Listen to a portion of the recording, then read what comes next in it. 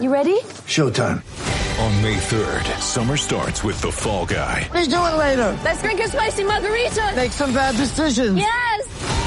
Audiences are falling in love with the most entertaining film of the year. Fall Guy. Fall Guy? Fall Guy. That's what the poster said. See Ryan Gosling and Emily Blunt in the movie critics say exists to make you happy. Trying to make it out? Nope. Because I don't either. It's not what I'm into right now. What are you into? Talking. Yeah. The Fall Guy. Only in theaters May 3rd. Rated PG-13. Get ready for the greatest roast of all time. The Roast of Tom Brady. A Netflix live event happening May 5th. Hosted by Kevin Hart. The 7-time world champion gets his cleats held to the fire by famous friends and frenemies on an unforgettable night where everything is fair game. Tune in on May 5th at 5 p.m. Pacific time for the Roast of Tom Brady. Live only on Netflix. Football's right around the corner, and get in on the action with DraftKings Sportsbook, an official sports betting partner of the NFL. And with the NFL returning, DraftKings is giving new customers $200 in free bets instantly when you bet $1 or more on any football game. Listen up, because you don't want to miss this. Head to the DraftKings Sportsbook app now and place a bet of $1 or more on any Week 1 game to receive $200 in free bets instantly. The sportsbook is not yet available in your state. DraftKings still has huge cash prizes up for grabs all season long with their daily fantasy contests. And for Week 1, DraftKings is giving all new customers a free shot at a $1 million top prize. Nothing adds to the excitement of watching a game quite like having a free shot at a $1 million top prize. Download the DraftKings Sportsbook app now and use the promo code THPN to receive $200 in free bets when you place a $1 bet on any football game. And get a free shot at a $1 million top prize with your first deposit. That's promo code THPN for a limited time only at DraftKings Sportsbook, an official sports betting partner of the NFL. Must be 21 years or older. New Jersey, Indiana, and Pennsylvania only. New customers only. Minimum $5 deposit and a $1 wager required. One per customer. Restrictions apply. See DraftKings.com/sportsbook for details. Gambling problem? Call 1-800-GAMBLER or in Indiana, 1-800-9-WITH-IT. Want to go, pretty boy?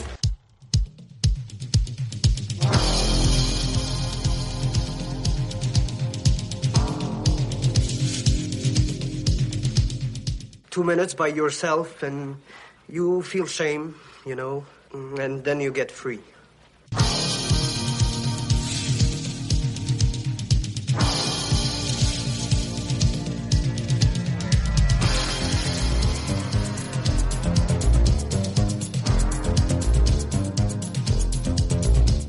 The only thing better than a glass of beer is tea with Miss McGill.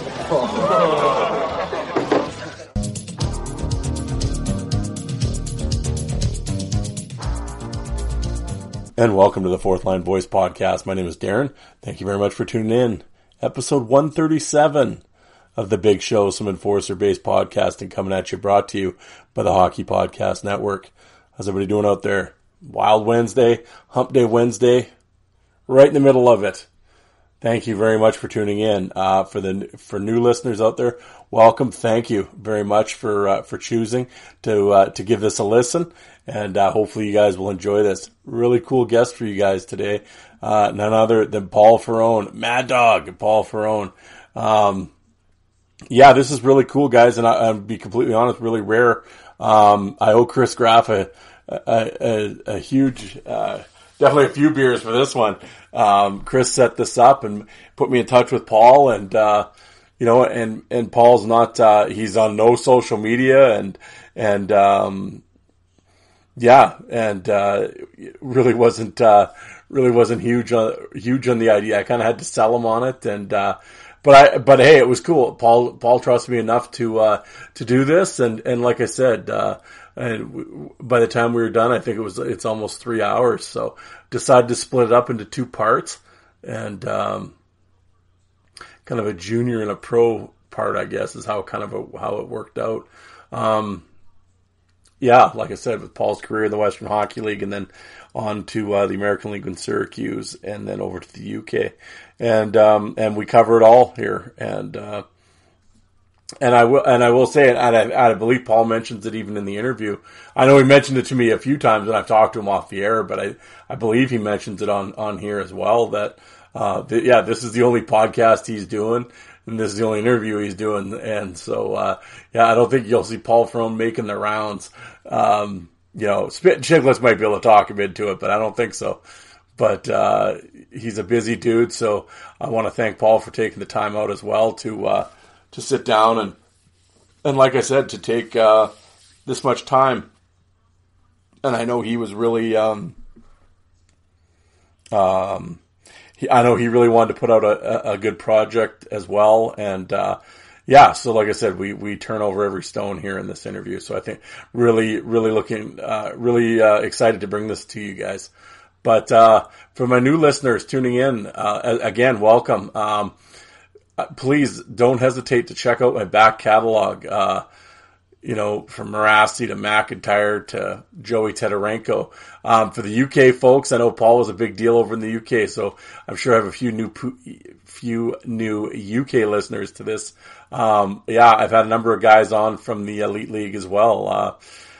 Mike McWilliam, Riley Emerson, Jason Goulet, McMorrow, Colt King, Joe Grimaldi, Frank Kovacs, on and on. Had like I said, number of UK guys that I know you guys know over there. So please check out their interviews as well. Guys, like I said, we talked for a long time, so my intro, I'm not going to babble on and on today. We had a thunderstorm here, so I've been late recording this intro, so it's pretty late here right now. So we'll just get into it. Nobody tuned in to listen to me anyway, but as I said, to do the usual, like as I said, I'm a member of the Hockey Podcast Network. There's over 50 shows in the network. All the NHL teams are represented, so whatever team you're a fan of, there's a show for you.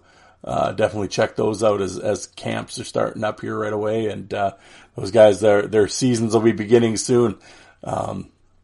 For my off-network friends, of course, I got Florida Mantled Alec there at the Five for Fighting podcast. Does a bang-up job. Just had Jason Bone on, so definitely check that out.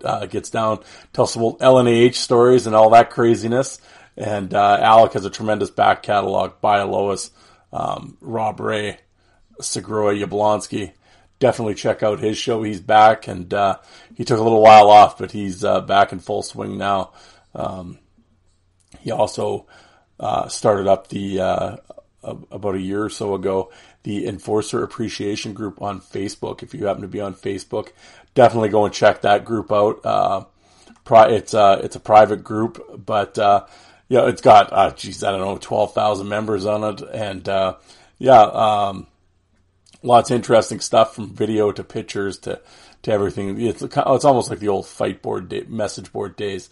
So definitely give that a shot. And then of course, Joe Lazito, the Dapper Don himself. You'll see him probably out in Long Island strutting, wearing Capital District sheen somewhere. Of course, I am talking about Joe Lazito, who runs the Coliseum Chronicle podcast. It's a New York Islander enforcer-based podcast. Again, tremendous back catalog. Fakota, Bolton, Dean Ewan, on and on. Joe just released Barry Dreger Part 2, and I have it downloaded and ready in my truck. I have been unable to listen to it yet, but I will tomorrow. So definitely I encourage everybody out there to check out Joe Lazito. I won't get too much into it now. There's a whole history there with, Baumgartner Blue and Peekaboo Bottom, and you gotta check out past episodes to understand what I'm talking about. But I'll get more into that in part 2 of this interview. But we're pressed for time right now. But I'll give you the whole sordid details of Jolt and Joe Lazito as the days and weeks go on here at the Fourth Line Voice. if you happen to be on social media, my first question to you would be, why would you do that to yourself? But since you're here, check me out, Fourth Line Voice on Twitter as well as on Facebook and YouTube. I've got it all covered. If you're on YouTube, 2,500 fight videos from junior to pro. There's a few Paul Ferrone videos on there you should check out. But I have all the leagues sorted. So whatever league you're looking for, just type it into the search, NHL, OHL, AHL, blah, blah, blah. Boom, boom, boom. And it'll come right up. And yeah, definitely check that out. Subscribe to the channel. Hit the little bell notification. I haven't been able to as much as okay, let's try that again. I haven't been able to upload as much stuff as I'd like to lately, but that will hopefully be changing in the near future. But I like to try to upload, 10, 15 videos a week. Right now we're sort of, for those that don't know, we're sort of in a holding pattern. We're sort of in the middle of selling our condo and moving. So all our stuff is sort of packed away, which includes my fight DVDs. So I have not uploaded a lot of stuff lately. So, but like I said, there's over 2,500 videos. So that'll definitely keep you busy for a while. So check that stuff all out.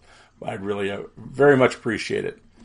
But here we are. And, also, guys, the only other thing I ask of you, whatever major platform you're listening to this show, could you rate and review my show? It helps me out in the searches.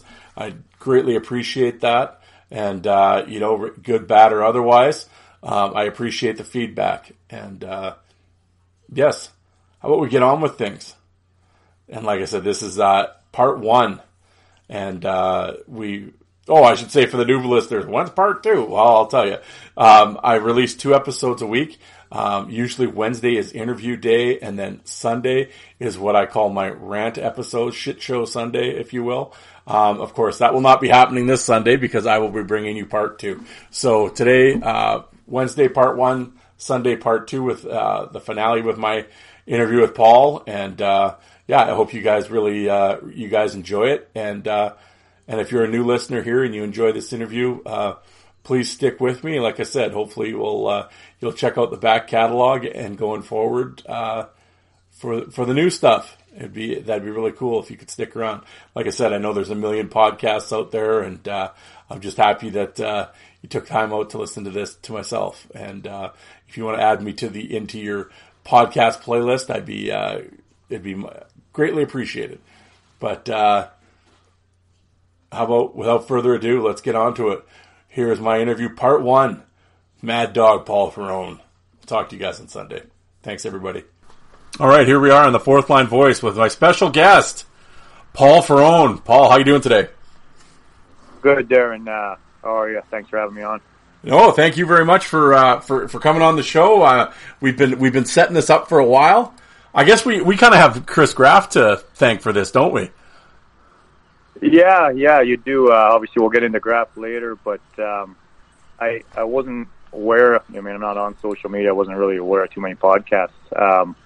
And Buddy had sent me on a link to your podcast with Graff going through some of our fights, and that's how I became aware of it. So, anyways, you're doing a good job, and been enjoying listening to certain guys I played against stories, and hearing how everything worked out for them. So it's been cool. No, excellent. And, old Graffer, well, I know he'll be tuning in. He's sitting in his basement right now, probably drinking some Michelob Ultra, because, he's got to try to maintain that girlish figure, and he'll be digging this. So so Graffer, thank you very much for doing this. I know, like you said, you're not on social media, so to track you down was, you're kind of like Bigfoot, man. I'm telling you, there's rumors about you, but no one's quite sure. Because I've had a number of guests on this show, and when your name comes up, it's usually the same response. Like, this guy's a bad dude, man.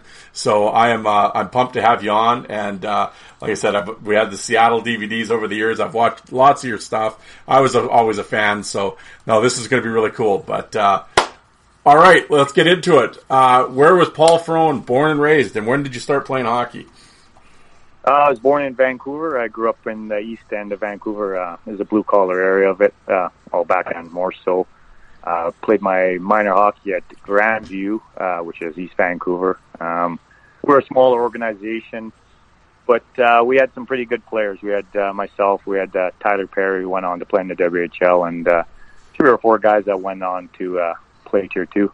really good girl goalie, Danielle Dubé, who I think she had a cup of coffee with Team Canada. So not a very big organization, but good group of players and guys that I keep in touch with till this day. No, absolutely. And so you played your minor hockey there. Where did you play AAA midget and stuff? You know what? We were always like a smaller club, so we had a decent team. I mean, back then it was, I guess you'd be in certain tiers, and every couple of years we had a good team, but we played up till I think it was Bantam, and then guys kind of went their own ways, and I went back and played my final year was midget before I went on and played Tier 2. Yeah, well, there we go. So 93, 94, Junior A, you roll into Penticton with the Penticton Panthers of the BC Junior League. Was that your first junior camp? You know what? The year before, I was a really late grower, so I was pretty small all the way up. I think I was still growing until I was about 20, so I was pretty undersized. So as a 15-year-old, my dad would just take me to local tryouts. I mean, maybe we'd go up to Kelowna one weekend or, somewhere else the next weekend, just try out. It was more for experience. I was never going to make those teams. I was just too small. But we'd go there and, just learn from those camps. And then I think that summer before I went to Penticton, there was a rookie camp in Vancouver. So I went to that and did all right, and then they invited me up to main camp there. Yeah, so you roll in. So right off the bat, when you got into camp, were you? Did you have any incidents in training camp? Like, were you fighting right away, or did that sort of come later, or were you kind of fighting right from the word go? You know what? Growing up, I was always a skilled player. I mean, I always kind of was first or second on the team in points. You know what I mean? And then that rookie camp in Vancouver a couple months earlier, I think I led that in goals. I had a meeting with Gary Davis, and he was the coach then, and he had basically. He told me that he was impressed with, hockey ability and skating, and he told me there was a spot on the third line, but he was, he was concerned that obviously I was a smaller player. He said he wanted to see some toughness come September, and I kind of forgot about that story, and I wound up seeing him and his son Ty up in Penticton, maybe 15 years ago, and he reminded me of it. So I didn't fight at that camp. I fought the week before. There was a Medicine Hat rookie camp. My hand was a little bit banged up. And to be honest, back then it wasn't, you kind of fought when the odd camp when it happened. It wasn't like you were going out looking for fights. And then during that meeting, a couple months before I was going to go to main camp, he had told me there was, there's a spot, but you need to show me something. You need to show me some toughness. And, maybe at that time I was 5'10", 145, if that.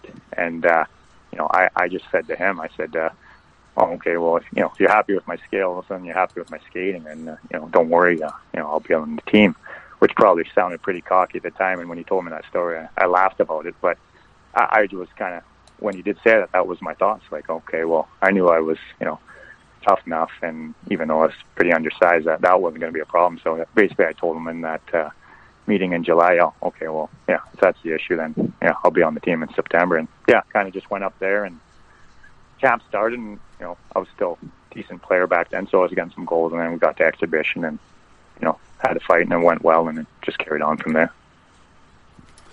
Well, there you go. Well, as the season kind of goes on, of course, the BC League's always had some infamous characters come out of it, the Junior A there, and of course at that time Kelowna had a team, the Spartans.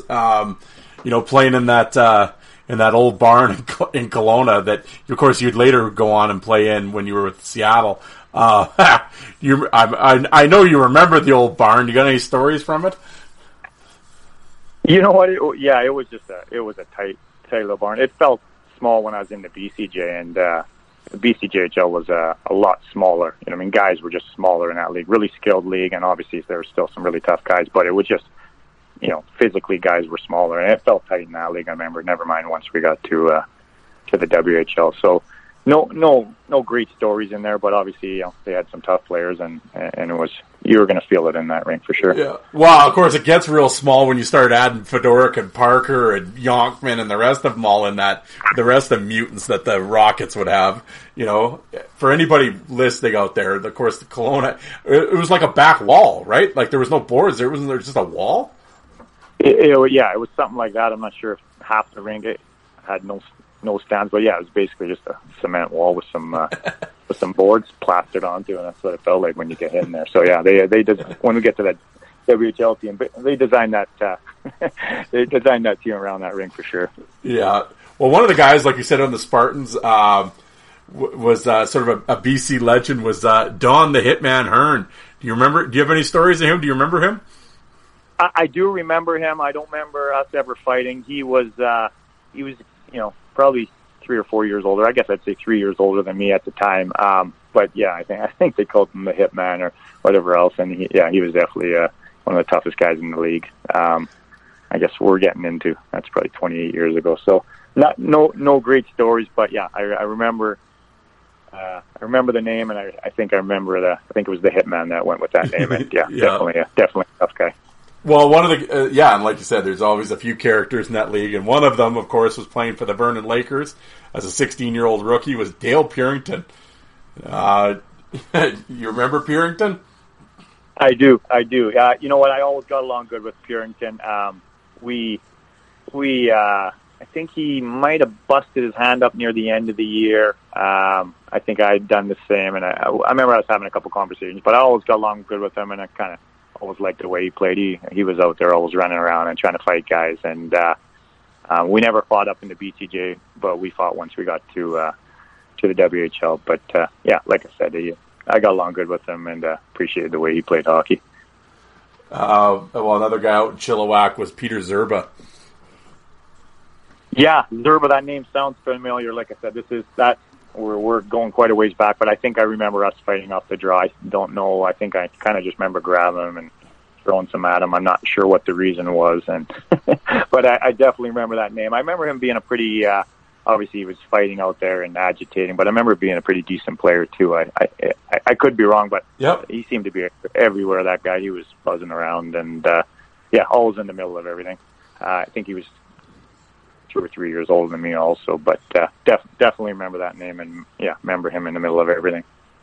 Well, halfway through your season there in Penticton, you guys added a character, a former guest of the show, and of course the people listening, they'll all know this guy, old winger, Brad Wingfield. What was his arrival like, and what was the impact on the team? Yeah, winger. Yeah, he was fantastic. Actually, you know what? We had another guy earlier in the year, Sean Pete, who I played with, and he was a great guy, good teammate, a tough guy. So, you know, when the fighting was, BCJ is different. Like, you get kicked out. You get kicked out when you fight. So usually the fights are left for the last minute. You know, when you play hockey, you're not even thinking about fighting, and then you kind of fight at the end of the year, the end of the period, unless something drastic's happened. But so, you know, me, Sean, Pete, I think there was a couple other guys, Buckman, maybe Pelagic. We were just mixing in. There'd be some fights. But yeah, once we got Wingfield, yeah, he was kind of the real deal, the heavyweight of the league. And, you know, I think we maybe traded for him end of October. And yeah, it was great. He was a great guy. He was a great guy for me. I got along good with him, and he was a good guy to learn from. I think he came in, he'd already maybe had a year or two experience, so he knew what was going on. I remember one game, I want to say it was Jason Given. He was one of our skilled guys, maybe got grabbed in a line brawl or he got roughed up, and the next game, Wingfield went after the guy, made a big point of it, and then, then kind of told me, Ferone, this is, because it was early in the game, and I was kind of curious, or, I knew something had to happen, but he made it known. He made a big production of it, and pretty much, said, that's how it has to happen. And, somebody does something to your teammate, there needs to be a response. I mean, you need to let everyone know that they can't get away with anything. And that was a great lesson for me. Not that I would, ever let anything really happen to my teammates, but he made it crystal clear to me that he kind of showed me the way, listen, something happens to your teammates, you need to be there and you need to do it properly. So, yeah, he was a great guy to learn under my first year. Great teammate to me, and yeah, a good guy. I haven't seen him forever. We usually run into each other every 10 years or something, but yeah, I'd like to see that guy, have a beer with him.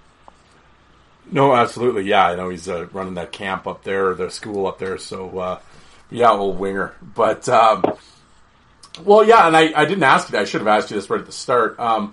Like, in terms of, like, I know you were saying, like, you come to camp and, you know, the fighting or whatever, and you were a skilled guy and stuff, but did you, did you take any boxing or anything leading up to it? Like, were you kind of a scrappy fighter kid, like, away from the rink growing up, or did it just sort of, like, fall into your lap and it's like, okay, well, I guess I'm going to do this too?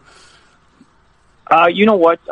Like I said, I was such a late grower, so I was so small growing up. But yeah, I was kind of always in the middle of things, and I enjoyed the aggressive part, you know, trying to hit and finish my checks. And then, just in our neighborhood, it was a blue collar neighborhood. It changed a lot, but back then it was kind of part of. Sounds bad, but it was part of growing up. You're always in the mix, and there was all fights, and you needed to stand up for yourself. And I think maybe my 16-year-old year, we had. I would say, all of minor hockey. You know, I mean, you'd have those fights in the dressing room, or you'd have those fights on the ice where you're fighting your teammates. And I don't know if there was a team that enjoyed it more than our Grandview team. It just seemed like, you know, coach was 10 minutes late on the ice, everyone be chucking them. Or it was just a group of guys that always enjoyed, you know, fighting, whether it was fun or whether it was for real.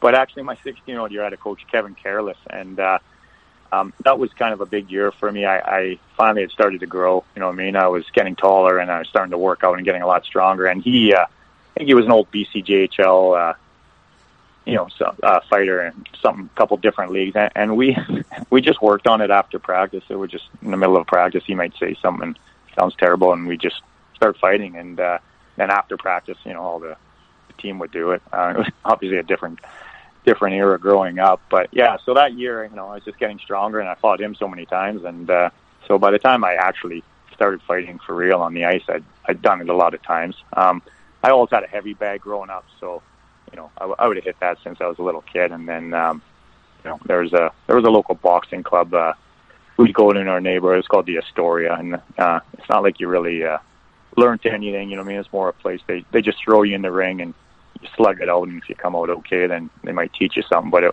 they weren't really going to teach you unless you showed potential. But all the good fighters in our area came out of that gym. Later on, as I started getting a bit older and getting into it more, I started, my buddy had Chris Franco. He had a MMA gym, and me and him started training together, and I started doing a lot of that, and you know, it just helped with balance and punching and all that. So it started coming together a lot better. Yeah, so sort of later on, like in Seattle, or kind of like in your pro years, did you start doing that? Yeah, you know, in Seattle, like I think I was 17 when I went down to the Astoria Boxing Club, and like I said, that was more just to toughen you up. You were just, they'd throw you in the ring, and you just start slugging it out. When I was a kid, like probably from 10 on, I always had, like I said, a heavy bag, and I'd always have a couple pairs of boxing gloves. So if anyone came over or there's birthday parties, that would be the thing, just start chucking them. But yeah, I started taking it serious once I got to Seattle, and you see how tough everybody else is, and everybody's doing the same thing. Then you know, it was something you better work on because everybody else is doing it. And yeah, that's when I kind of started taking it serious and learning a lot more. Yeah. Well, so the next year you go on to the Western Hockey League, and I know most people obviously identify you with the Seattle Thunderbirds from your your 3 years there, but you actually started with the Portland Winterhawks. You played a couple games there, 94, 95. What was camp like during the, like you said, the NHL lockout? And Portland had a really young team, but there was certainly no shortage of toughness or talent. You know, you had Zednik and Scatchard and Nolan Pratt and Isbister and Andrew Ferentz, along with Weimer and Deadmarsh. Were those guys around, or were they at the NHL camps when you were there? They were. How I wound up in Portland, I was actually planning on going back to Penticton, and I'd had talked to a couple schools, and that was the plan. Was I talked to Gary Davidson before the year was over, and that was my intention, and just come back and play one more year. He figured I'd get a scholarship after that. And then once I got back to Vancouver after that season ended, I was in school, but I was more there just to see my buddies. You know what I mean? I was like, you know what, school's not for me, and I want to be a pro hockey player. I want to try to get to the NHL. And quickest way was through the WHL. So they had my rights at that time, and that's how I wound up going to Portland. But yeah, at first it wasn't my intention. So all those guys you asked about, it was a bit of an eye opener. I went to Portland the first year, and you had all those guys in camp. All the guys, high picks. Adam Deadmarsh was there, Jason Weimer, everyone else you mentioned, and these guys were good. Yeah, it was just a step up. Like BCJHL was a good league, but now all of a sudden you're playing with guys that are probably going to play in the NHL that year. I mean, most of them, whether they were going to play in the NHL or come back to Portland, they were there skating anyways, just to get in shape for NHL camps. So it was a high level. But yeah, I felt good out there. Those guys, they were all great guys. I think I maybe played a game or so and figured it was time to get in a fight. And I think if I remember right, somebody elbowed me right in the face, and I was like, okay, whatever. And skated up ice, chopped them, and we dropped our gloves and put him down. And I was like, okay, that worked out all right. And right away, Symes and Dave Kamek, Dave Scatchard. You know what I mean? I think after that fight, everyone was pretty friendly to me. They were all good guys to me, and it was a good bunch of guys you had there. Yeah, well, and like you said, you threw out I was going to ask you about Symes. You threw his name out there. I mean, unfortunately, the late Brad Symes, but you go back and watch some of his Portland stuff. Man, that guy was a friggin' killer. Did you have any memorable training camp or preseason tilts with Portland?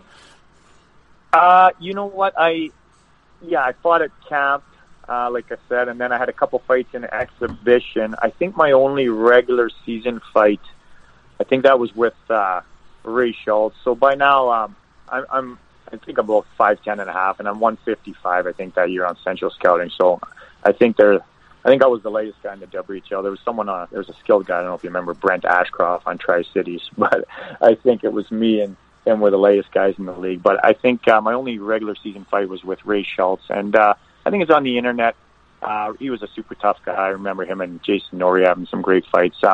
We're chucking him pretty good, but in the end, he's just a little bit. He's bigger, like he's heavier than me. He's bigger at that size. We wind up fighting next. Maybe we end up fighting the AHL when I'm probably 40 pounds heavier, and the roles are a bit reversed. I feel stronger and faster, and I'm hitting harder than him. But at that time, it's a good fight. But he was just he was a little bit stronger than me, I think, in the fight in the end.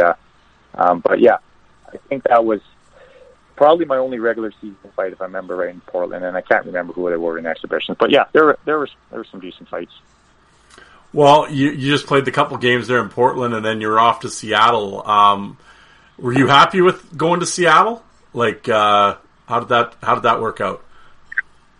You know what? I was enjoying myself in Portland. I don't know if I was naive or what was going on, but I wasn't really thinking about it. And they called me in one day, and Ken Hodge says, we're just giving you a heads up. We might be releasing you, or we're going to be trading you, or we're going to do something. So, just be prepared. And it caught me off guard because, I thought I'd done pretty well so far. And I was like, oh shit, now I've ruined my eligibility for a scholarship. So I went home and I was a little worried, and probably went home and selfishly I prayed. I was like, oh fuck, I hope something work out here. And I think the next practice, or it was 2 days later, I went there and they told me, you're traded to Seattle. It was kind of throw-in. It was me, Jake Deadmarsh, and then Greaseball Thompson, Chris Thompson, who become one of my really good friends in Seattle. We got traded together. He was still in he was in midget, so he wasn't there. So they sent me on to Seattle. Well, and there you go. And like, Seattle's a good team. I mean, you're surrounded by some of the toughest guys in the dub. I mean, how was your confidence coming in as kind of a younger fighter? Did, coming into the league as really an 18-year-old rookie, you have a full junior A season under your belt and stuff, compared to a 16-year-old or 17. Did that make the adjustment to the Western Hockey League a little easier? I think it did, but like I said, just me being such a late grower and late on putting on weight, it just, I found that, I'd be fine chucking him. If anyone wanted to go toe-to-toe, then it was great, But I really noticed, once some of those guys got a hold of you and wanted to grapple or whatever else, If we were just going to throw them, I'd be fine. There's nothing to worry about. But some of these guys at that point, when I was 155 or whatever, they were just so strong. They just had some of these guys had this farm strength where you could feel it when they grabbed you, And it was just kind of an eye-opener, Well, fuck, you got to get stronger. You got to do that. But for the most part, I did all right. I loved Seattle, right off the bat, I got to that room. I knew Tyler Perry. The guys were great to me. I think I got there and we literally got off the plane and we played Tri-Cities, and I think Nothbar had me playing on a good line, and I think with a couple minutes left, I remember Stahl was running around. I remember him from being in Portland, and he was running around against us when he was in Tri-Cities. He's being an idiot out there, and an idiot in a good way. Getting noticed, taking at guys, and so I obviously want to make an impression in Seattle, and he's skating up there, and I think that fight's on one of the tapes I've seen before YouTube, and I slash him, and we go at it, and catch him at an uppercut that drops him or puts him off balance there at the end, and go in the room and pop and not bar, and everyone's pumped, and I've just played on a regular line, I've just had a good fight, and I was like, fuck, right away, it's one day there, but it's just welcome home, right?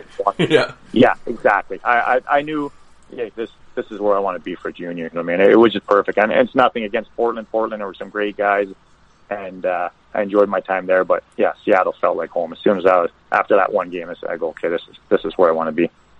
Okay, well, let's get into these jokers here of this Seattle team. Man. And I'm telling you, folks, back that the Western Hockey League with footage, Seattle was actually pretty good at collecting Seattle footage, and those DVDs from that time period are gold with you guys. I know there's a few season DVDs that are like 2 DVDs long. You guys had so many fights, but I'll throw some names at you. Well, the first one will be, he's an overager at the time, and he's one of the WHL's all-time leaders in fights. Was Dave Jeselowski.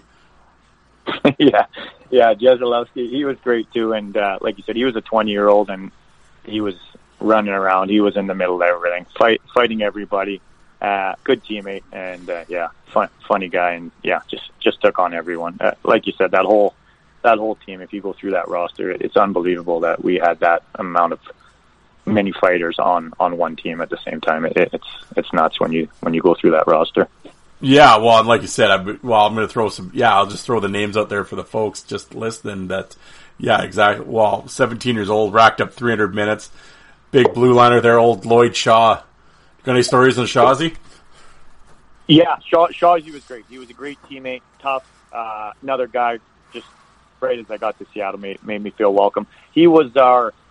I think he was our up-and-coming heavyweight that year. He was a heavyweight.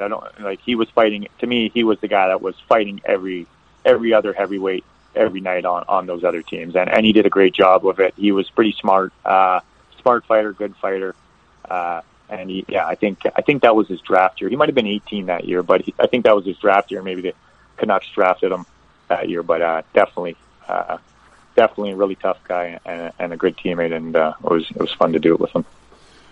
Well, another guy, and of course, the folks out there, he'd lose his jersey and he'd destroy guys, and the wild man, Kevin Pop.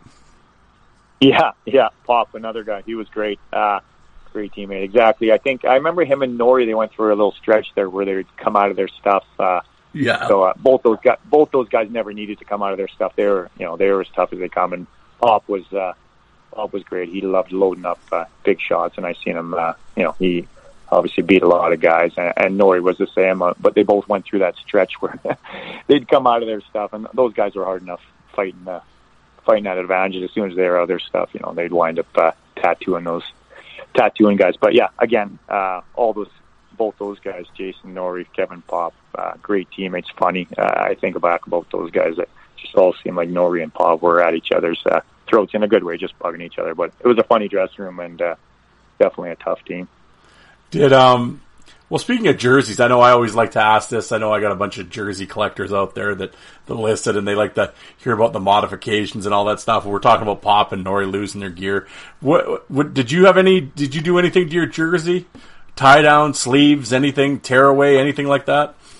You know what? I didn't. I think maybe in the AHL, maybe I had a bigger jersey, but I wasn't really interested. I just wanted to make sure I was always tied up. I had no interest in trying to come out of my jersey. It was just more a case of I just wanted to grab and throw, so I wasn't looking for that advantage. Was it just the rear tie down? Like you didn't have anything in the front? No, yeah, just the rear tie down. I was just concerned of it coming over my head. That was, as long as it wasn't going to come over my head, I thought that'd be all right. Well, the one last teammate I have to ask you about, and again, speaking of kind of the legendary, and I mean with the amount of penalty minutes he put up in the SJHL and everything else, of course, Calvin Crowe. Do you remember Calvin? Yeah, I do. He was great. I really liked Calvin Crowe. You know what? He was there my first year, and then right at the start of my second year, and then that was the last time I seen him. So it's probably been 25 years. But he was great. I liked him. He was a great teammate. He was a guy that knew his role more than anyone. You know, I mean, he wasn't interested in doing anything except going out after the other team's tough guy. And I don't mean that. I'm sure he wanted to play, but there was no confusing anything. He would, as soon as he got on the ice, he'd be heading right for their tough guy. We still joke about him. I got some funny memories of that guy. I'd like to see him have a beer, but we have a Seattle Thunderbird chat where we just kind of, all the guys that I played with, we kind of just bounce back stories back and forth. And I had to ask Ray Barry. I couldn't remember if that actually happened, but I remember we all got kicked off the bus one time. I don't know, guys being idiots on the bus or whatever it was. And so they drop us off at a strip mall, and you see the bus heading up the highway. And I was like, who's that? And you look and you see there's Crowe standing on the bumper, Starfish holding the back of the bus. The bus heads up the highway, and Crowe right on the back of it. And I was like, fuck, did that actually happen, or did I dream that? And then everyone remembered that. Cherry reminded me, no, that actually happened. But yeah, that was Calvin Crowe. And that's, when everyone brings up that memory, I think of that bus taking up off the highway with him standing on the bumper and racing up the highway, trying to dangle onto that thing. But yeah, another really tough guy, great teammate. Well, when you guys get together, the old Seattle guys, and you're talking, does anybody know where he is? Like, does anybody ever still talk to him? No, I'm not sure. Like, he was, I want to say Nanton, like that. I think that's Alberta, but I thought he was into farming, or he had some land there, and I'm not sure, to be honest. Like, we were supposed to have before this COVID, we were going to have a Seattle Thunderbird reunion. We were planning on going to Vegas or Arizona or something to get everyone together, and he would obviously been a guy we would give a call to. But yeah, no, I have no idea where he is. Like I said, I haven't talked to him or seen him since he left Seattle that second year.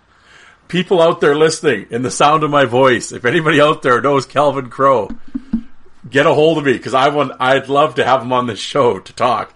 There's so many questions I have to ask him. But yeah, when you guys, like you said, when you guys are spending that much time on the bus and you're going to the games, and I mean, and back then the dub was so stacked. Like every team, I mean, we're going through how tough your team was, but like every team had 3-4 guys, that would fight. Was there ever a discussion, like in the locker room or whatever, like, okay, Paul, you fight him, I'll fight him, Calvin, you fight that guy? Did that ever come up?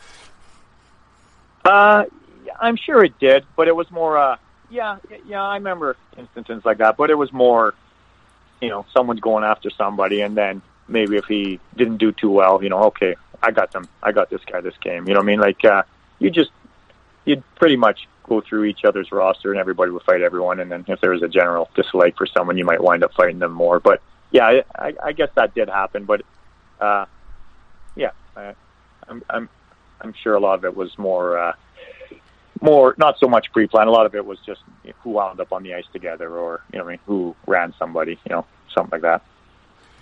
Like you've mentioned, you're undersized, and you certainly don't have the killer look to you. No offense, but you don't look like a killer appearance wise at that, especially with the mutants that are running around the league at that time. Do you think your size and the appearance and stuff may have caused guys to underestimate you? I think for sure in the first couple of years, maybe going to the BCJ. Like I said, I was 145 there, and my first year in the WHL I was 155. I think every year I was getting taller and stronger. So maybe my second year I was up to 170, and by the time I hit pro and got my stride, I was 200 pounds, so it was a big difference. But definitely, yeah, I didn't have the look of some of those 6'5", 240, 250 guys, and I know earlier, in my career fighting some of those guys, you could see it in their face when you'd square off, and they had to look like they thought they were going to beat you, and that didn't happen for them, and so it probably was only the first couple of years, maybe first year of BCJ, and then first year of the WHL, and then after that, everyone starts knowing who you are, and you're gonna have that 90% that stays away from you, but then you're also gonna have that 10% that's coming to fight you because they know you're tough now. So it's it's kind of just how it works. But I think after a while, there wasn't too many guys you were going to surprise. Everyone does their homework, and they knew who was fighting who, and it was there was no more surprises. Yeah, well, Tyson Nash and Jason Strudwick have both talked about their fights with you on other podcasts, and they still speak about you with awe and maybe a little fear. What do you remember about tuning up Nash and fighting Strudwick? Because Nash thinks that might have been the worst loss. He admits it that he ever and he completely underestimated your fighting ability. Do you remember those two fights? I kind of do. I played with Nash in Syracuse later on. Great guy, awesome guy, and obviously had a great career. He everything worked out for him, so that was good to see. But I think I remember him telling me that in Syracuse we were laughing, having a beer, and he said he lined up at me and looked over and something like that. Oh, I got this guy. Yeah, I guess those were the days in the WHL. If the score got out of hand, 2 goals or 3 goals either way, well, you just keep sending guys till there was nobody left to fight. I know it sounds terrible, but that's how it was back then. Yeah. I mean, you'd have no guys left on the bench, and so I guess there must have been some fights earlier. And Nash said, that was his, I think, sad story. He just looked at me and goes, "Who's this string noodle or something? I got this guy." And anyways, so that was what it was. Strudwick, if I remember that I think if I remember that story. We were up in Kamloops, and I had a lot of respect for Strudwick. That whole team, that organization, they were fantastic. I mean, you had Ginlas, you had Doans, Tuckers, all those guys. We wouldn't give them anything, and we'd try to abuse them and take runs at them, but you couldn't not respect what they were doing. I mean, they were great players. They were tough. They were standing up for themselves. They won 3 out of 4 Memorial Cups. Yeah, that ridiculous. was a dynasty, probably the best dynasty ever in junior. You know what I mean? So you wouldn't have known that we had a lot of respect for them. It would have never showed on the ice, but we did. I mean, that's what we were trying to build in Seattle. We wanted to get to what they had. Strudwick, he was great. I thought he was a force on that team. He finished all his checks. I remember him fighting Crow, fighting Shaw, doing great. He would fight all your heavyweights, and he was a huge hitter, and he was a big player for them. I think if I remember that right, Bob Corey, he was our GM before Russ Farwell came in, and I was playing on a good line that year. I was playing with Yana Herdina and Chris Wall, so I was actually on the first line my first year. The odd time, if things weren't going well, not far would throw me on a different line. But yeah, he was great to me. I was playing hard, and he was rewarding me. But I remember for some reason that stood out. Tori called me in the room before the game, and he said, Ferrone, he goes, for the first 3 months, you were in our top 6 forwards, and he goes, now this last 3-4 weeks, you're playing like you're a 10th, 11th, 12th forward. And I was like, oh fuck, okay, well, I better do something about this. You know what I mean? Like I'm glad that he told me, but I was like, fuck, maybe my play's slipping a bit. So like I said, Strudwick was as tough as anyone, and I think I probably came across as an asshole in that fight. I lined up and gave him a punch, and he wasn't interested in fighting. Gave him another one. Basically, just kind of forced him into it. Yeah, forced him to fight. Exactly. And we had a good fight, really good fight. I wound up getting to know him later. He was with the Canucks, and he wound up being a great guy. What a great guy! All those Kamloops guys were great guys, but brought him out a couple times, and with my buddies, and they were, a lot of them were huge hockey fans, and they appreciated. He was just one of the guys with out with my friends, and they thought that was pretty cool. Have a Canuck guy out there, one of the guys doing shots and chugging beers with him. So yeah, good guy. Both those guys. Nash, again, like I said, great guy, and that's awesome that his career went that way, because he was in Syracuse with me, and I think he scored 20 goals his last year, and Canucks didn't sign him. It just didn't work out there, and then he went to St. Louis and maybe changed it up a little bit and wound up having a great NHL career. So good for him.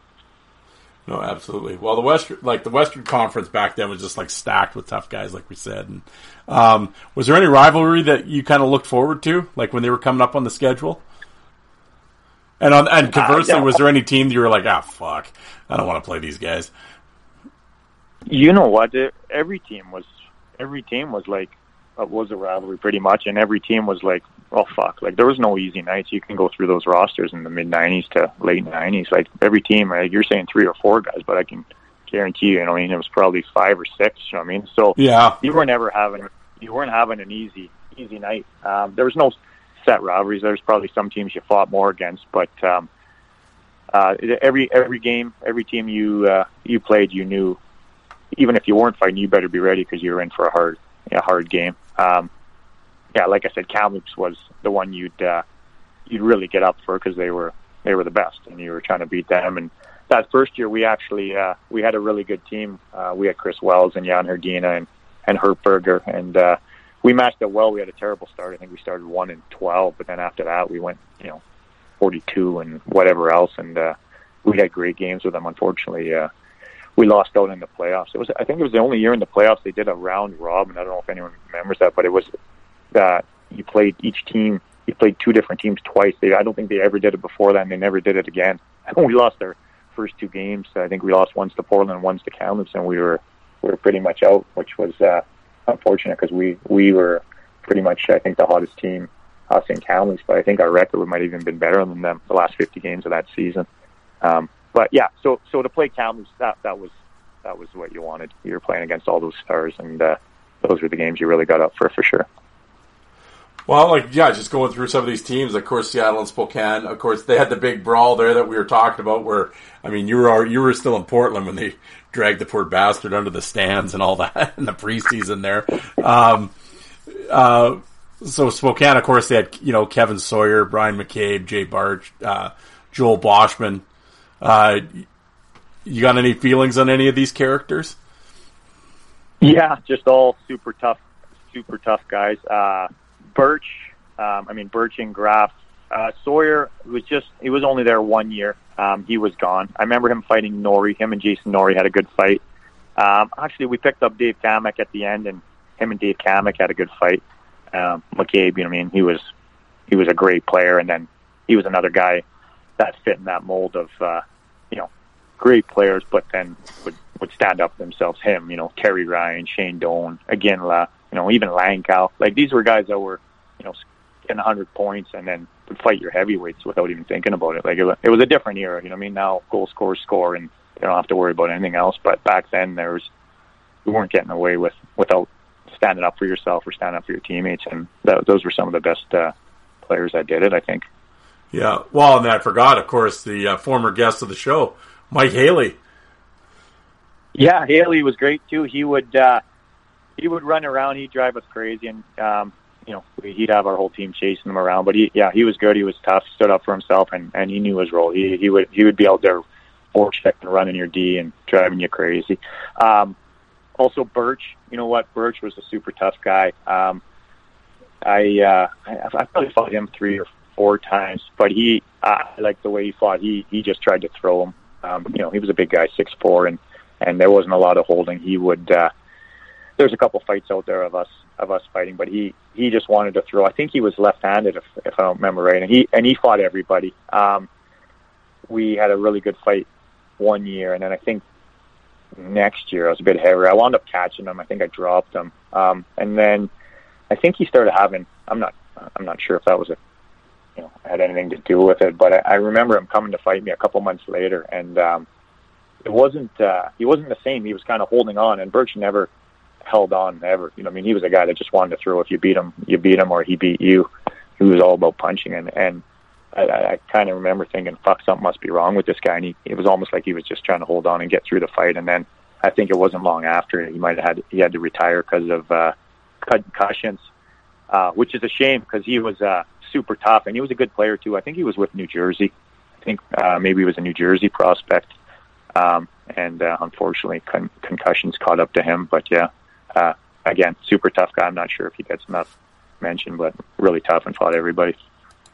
No, absolutely. Well, and you mentioned his name earlier in Tri-Cities, and of course, everybody listened to this. They know TR, and of course he's also on the same podcast network here that I'm at, and I've been fortunate to talk to him a number of times, and he's always been really cool with me. But hey, an author, 50-goal scorer. I'll tell you, what was it like playing against Terry Ryan? Yeah, he's a character. I got to know him later on and through ball hockey.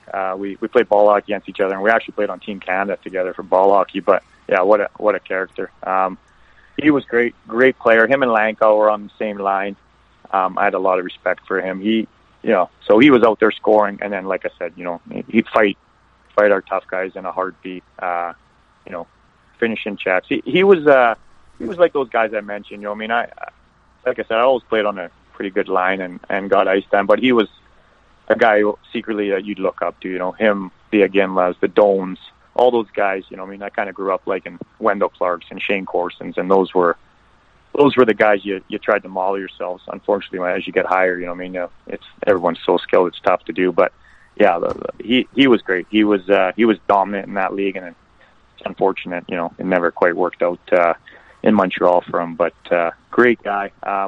As we started playing hockey against each other in ball hockey, we'd go for beers and detail story. Obviously, he's a published author, so he's got great stories, and we'd have beers and sit around and tell stories. And great dude, and I always appreciated his enthusiasm. When we were at ball hockey, or seemed like that guy, whatever league he was in, that was his Stanley Cup. Whether it was ball hockey or whether he was in the minors, he took it pretty serious and made everyone feel like it was their Stanley Cup.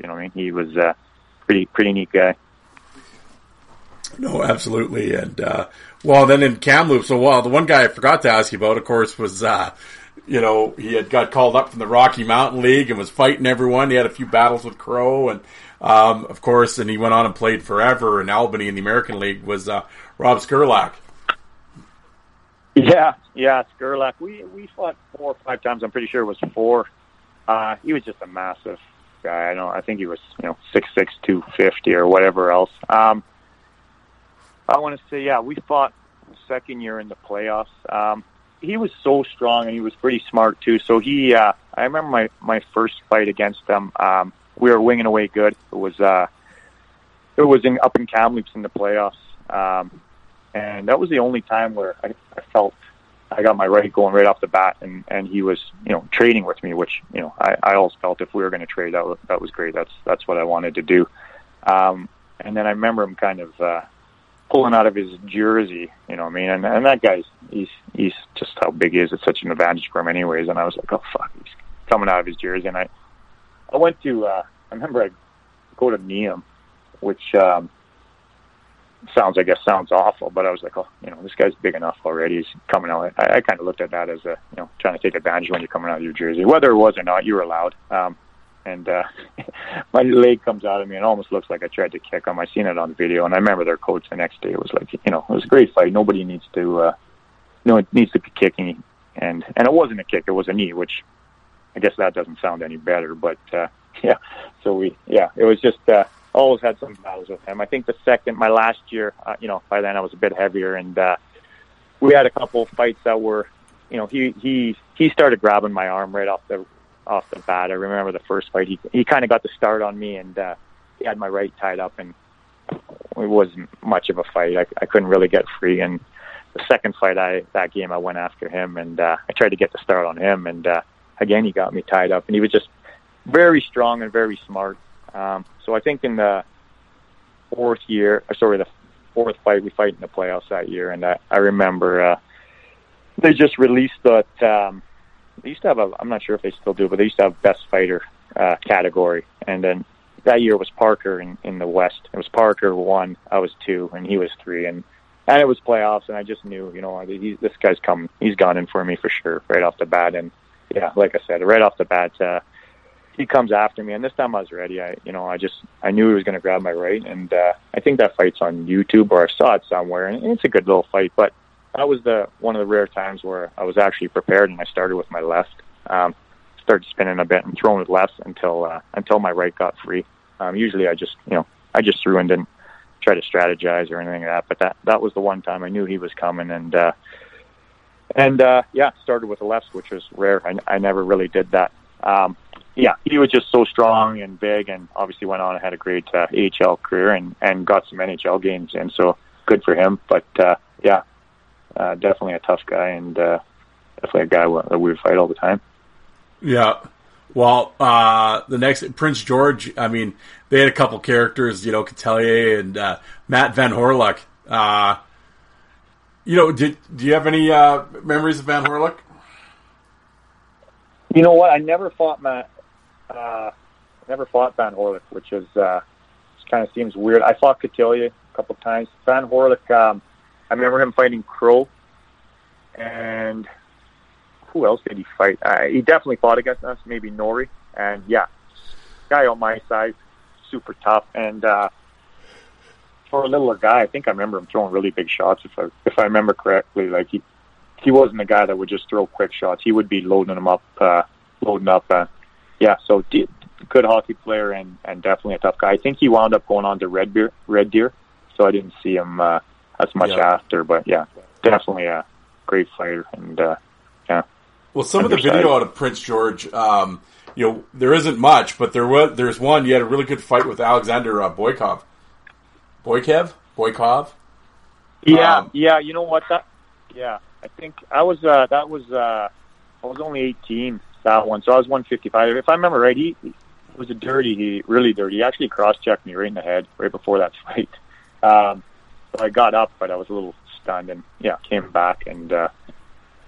We had a good fight. I got him back. I remember the next shift. As soon as we got on the ice, I dumped the puck in, and he turned, and I got him back with a cross check. And somebody else comes in and fights me because of it. But I tried to fight him the next couple of years. Obviously, I was heavier next year, and I never got to fight that guy again. I thought that was actually pretty cheap what he did that. But yeah, he was a tough guy. He played hard, and he was a good player. But I definitely remember being pissed off with that for sure.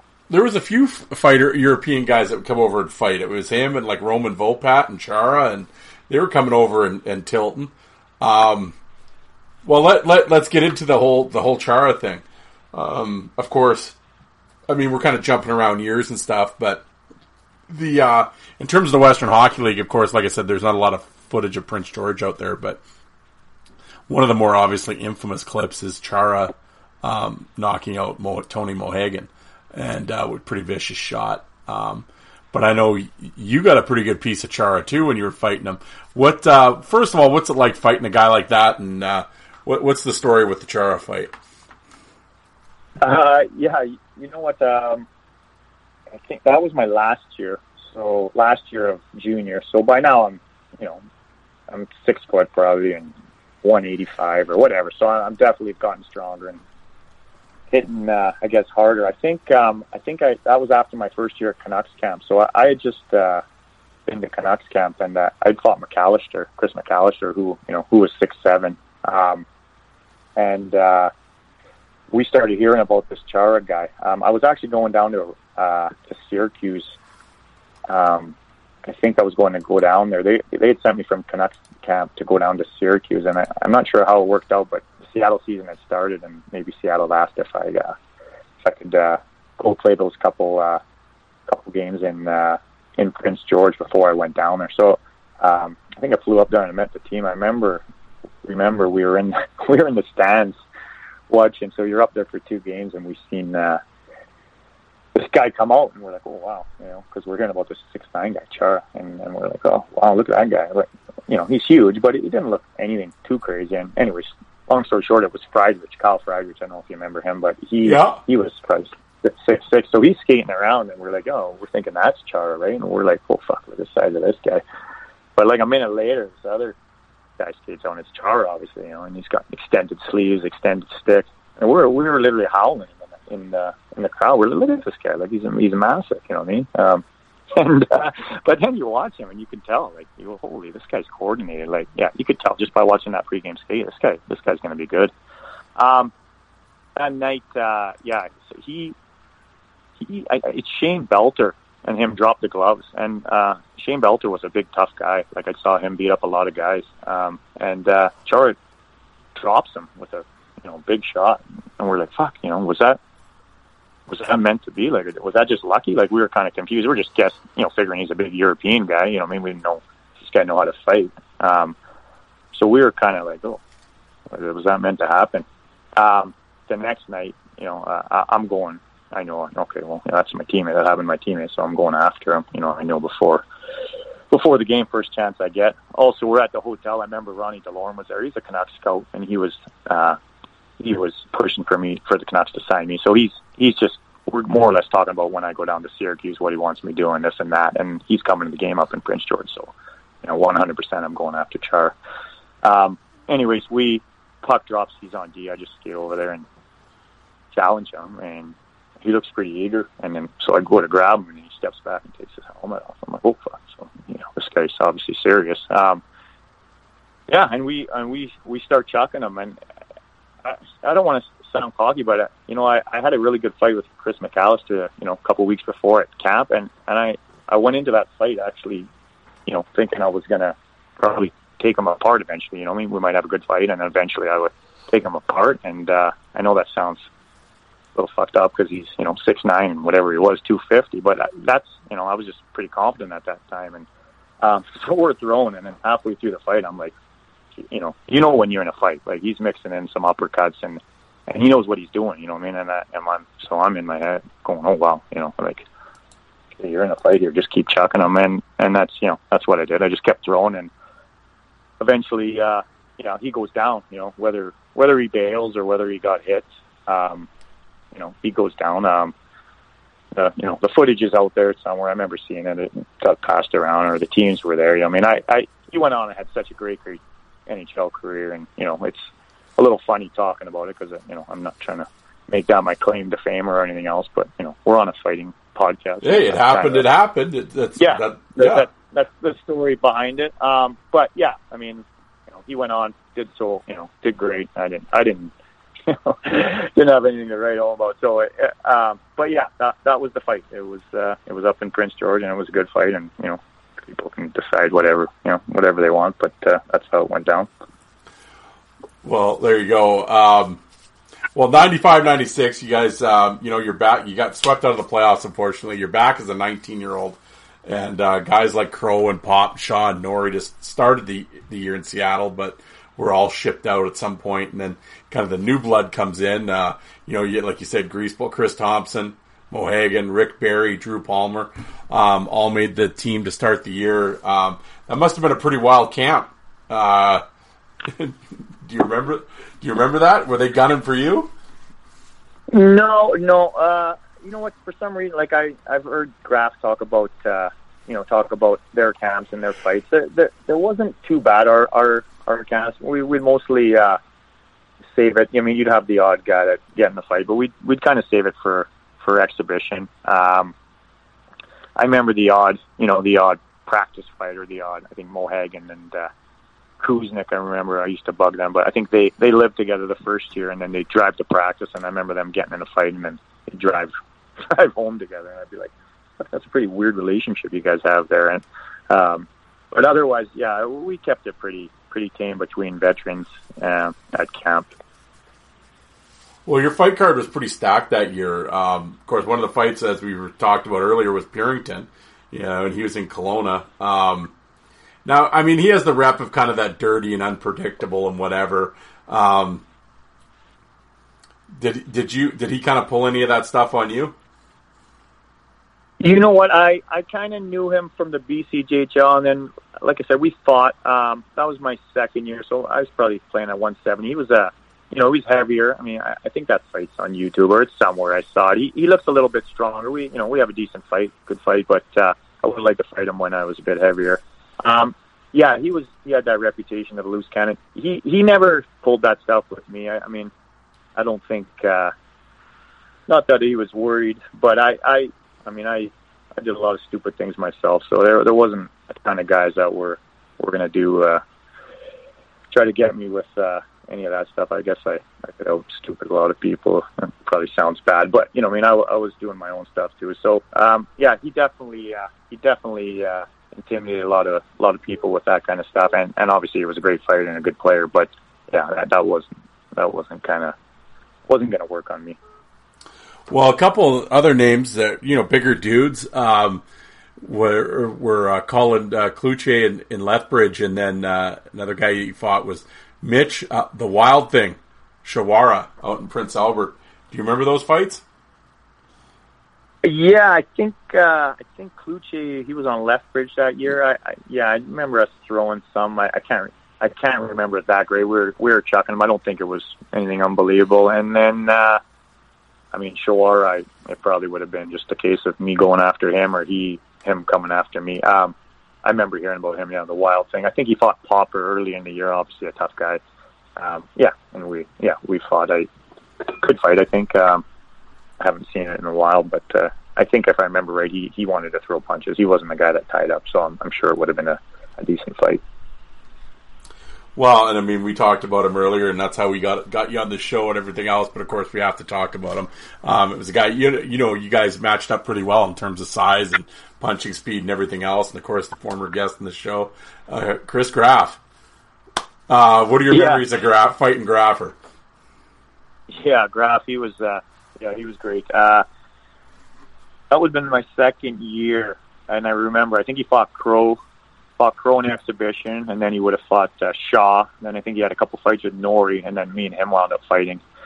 And that was all within a couple of weeks span. And I know he was fighting against other teams. I think he fought Tedarenko, and that was probably one of the best runs I've ever seen in any league. Like, he must have fought probably 10 times within a 2-week period or 2-3 week period. And he was. You hated him at the time. You're like, who the fuck's this guy? But he was. You had to respect what he was doing. He was great, and he was just smart and good balance. And I'm not sure, how he was able to do it right off the bat, but it wasn't like he picked any spots. Like, he came after the toughest guys right off the bat, and he did a great job of it. It was funny, the year later, I think we were both suspended once, and we were sitting out, and I got talking to him, and by then I'm putting in a lot of time in the gym and the boxing clubs and doing whatever I can to become a better player and also to become a better fighter. And I said, what are you doing? Like, what are you? How are you training and this and that? And he goes, oh, you know what, Ron, I ordered a VHS, 2 hours of fights. He tells me something like this, Probert and Koser, and I just study that. And I was like, what? I go, you're not going to the gym, or you're not working out, or like, what's going on here? But so basically, he told me he studied a 2-hour fight tape all summer, and then came and fought all the toughest guys in the WHL, which just seemed nuts to me. But he was great. I had a lot of respect for that guy, and it's too bad he never got to go on and play for maybe a coach that might have rewarded him. He played for Babcock, and I don't know the backstory, but playing for Nockbar, I loved playing for Nockbar, and he would reward you.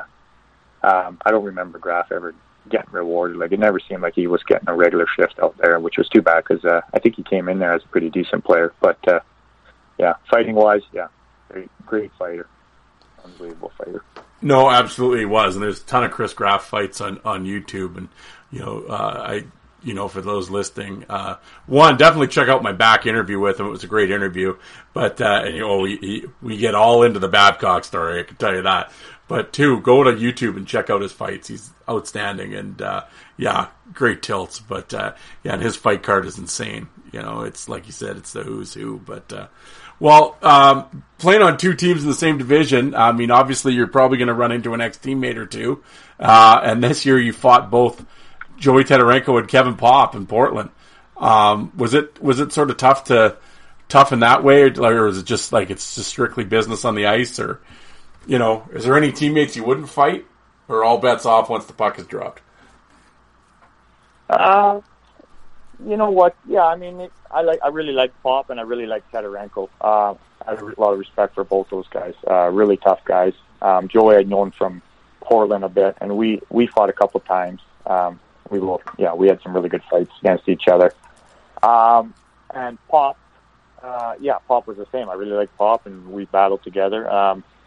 It just happens sometimes. I definitely wouldn't say I don't think anyone would like it. You know, I mean, you're fighting a guy that you like, and there's a good chance one of you guys is going to get hurt. So, I mean, if you're going to ask me if I'm going to fight a guy that I don't know, or a guy that I don't like, or if I'm going to fight a guy I know, yeah, for sure, I'd rather fight the guy I don't know. But yeah, sometimes it wasn't an option, and it happened. I think that Pop fight, we were down 3-0 in Seattle, and I knew Pat Quinn eventually. I guess we'll get into it, but he's the guy that winds up signing me for the Canucks. So him and Mike Penny and Ron DeLorme were at that game, and it was just 3-0, and they were all sitting there. The whole Canucks press was there, and it really didn't.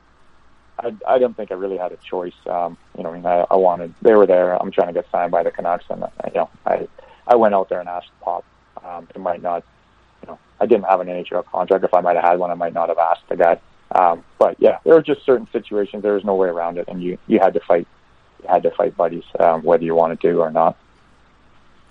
No, absolutely.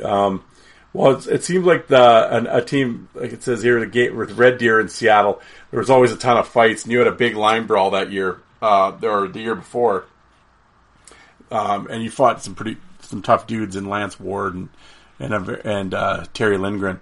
Any reason why those Red Deer games were always so vicious? I think Red Deer just they always had a really tough team. And I think it was a case of all those Eastern teams. Like we just played the same teams over and over again in the West Division. I think it was just, like probably fresh blood. Everyone's sick of fighting each other. And in the West Division, when you actually got to play new teams, it was just new guys, and everyone would be testing themselves against new guys, I guess. And I think it was just more a combination of that. Obviously, Red Deer had some really tough guys, but it was just more a case whenever you played a new team. Finally, you're only playing those teams twice a year, and I think my last year they made it that you just played the teams once.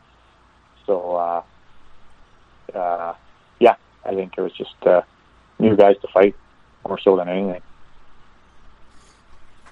Well, this is also the first year that Kelowna had a team. I mean, they moved from Tacoma, and two of the characters on that team, of course, were Scott Parker and Todd Fedoruk. And they were just rookies at that time. But just in general, what are your memories of playing against those two? Yeah, just both massive guys. And I remember, I think they both came in first as a 17-year-old. And I remember Parker fighting Pop. They had some good fights as a 17-year-old. And then Parker, for some reason, I fought Rocky. I fought everyone there was to fight. I fought Skurlak. Me and Parker never fought, which didn't seem like a big deal at the time, but now I think back about it, because Parker was trying to fight everyone, and I was trying to fight everyone, but for some reason we never wound up fighting each other. I remember he came out once for a draw and said, you want to go? And I said, sure. And he's going, okay, we'll square off. And then they took him off the ice, and that was the only time we really even talked about fighting. But he was a guy that just kept getting tougher and tougher. I was gone after in his third year. I think, him and probably Mike Brown were the two toughest guys, and he was, was also scoring 30 goals. And maybe the next year he was fighting Tony Twist. So it was pretty fast how he went from, kind of figuring out his first years and that fighting Pop to maybe 3 years later fighting Tony Twist. It's pretty remarkable. Fedoruk, he was another guy. He was a real big dude. He'd run around, hammer guys, and obviously he was a good fighter too. We fought. I'm not sure which year it was. We definitely fought once. I'm not sure it was once or it was twice. I think I don't know if we both lined up off the draw or what it was, but I remember chucking him, and we're throwing him pretty good. And then he went down. Whether it was from a punch or he just got off balance, I can't remember. But yeah, he's another guy that both those guys obviously went on and had great NHL careers. But yeah, they they made it tough, definitely, to go up into that rink. I mean, we had a really tough team in Seattle. We thought we were the toughest. We weren't definitely intimidated by anyone or any rink, but you definitely had to be aware going up into that rink for sure. Well, you said there's lots of roster moves and that year, but the one trade that Seattle fans will remember fondly was, of course, bringing in Tyler Willis at the deadline from Swift Current. And, he seemed to have an immediate impact on the team and probably must have been fun to play with. What kind of teammate was he, and what are your feelings on Willie? Yeah, he was great. He was fantastic. Probably the biggest balls on a guy I've ever played with. He would get in there and fight everyone. Just a great teammate, great guy, good to have a laugh with, and he was a good player. He played on one of our good lines also. But yeah, he would be in the middle of everything. He was great. He'd go out and fight teams heavyweight, or if maybe somebody was running around an undersized guy, he'd be able to grab him and give it to him. He was probably unfortunate. That I don't know what he was, 5'7", 5'8", and 160 pounds. But he's another guy who just probably was at the wrong era. Maybe myself included too. There was a lot. It was just the era of late '90s, early 2000s, where everyone was just going bigger. Bigger was better. And they were just basically rolling guys out to center ice to fight, and then hockey ability didn't seem to matter as much. But I've seen, I saw Willis fight PJ Stock in a couple of those, and he looked like he got the better of him, and he definitely he had a great career, but maybe if it would have been 10 years earlier, would have had a lengthy NHL career, because he was definitely a good player and as tough as anyone, and a great teammate. Saying that, all those guys, Chris Thompson, Jeremy Reach, there's Rick Barry, Kuznick. I don't know if I'm forgetting anyone, but those guys, they all played the same. Obviously, there was Mo Hagan. He was another great guy and tough as they come. But all those guys, if you're going to ask me about, they all were cut from the same mold. Like, they were just great teammates, hard workers, stand up for themselves, and all those guys were fighting at the same time and trying to become better hockey players. So what a great group of guys to play with. No, absolutely. And like you said, we're always talking, focusing on the toughness and everything else. And the one I forgot to ask you about, of course, is, he went on, of course, at this time, he's 15 years old playing with you guys and putting up 70 points. And of course, he went on to become, what is he now? The NHL's all-time games played leader. Patrick Marleau.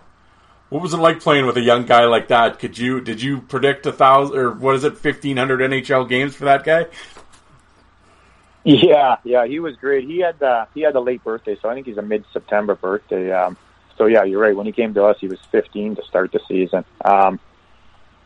Early impressions of that guy, it was almost right off the bat. Like, I remember I was really training really hard and, running and skating and treadmills and do whatever you could to get faster. I remember, like, early, I was feeling fantastic, the best I've ever felt, and literally this, 15-year-old blows by me on one drill, and I was like, whoa, what just happened there? Like, it was all that training for nothing. I was feeling fantastic, and to see this guy blow by me, I was just blown away. And I think he scored his first exhibition game. I think we played Spokane, and he had a hat trick, and we were just like, wow. And, you knew right away. You were like, this guy's going to be phenomenal. And he, it seems crazy what he accomplished when you think back,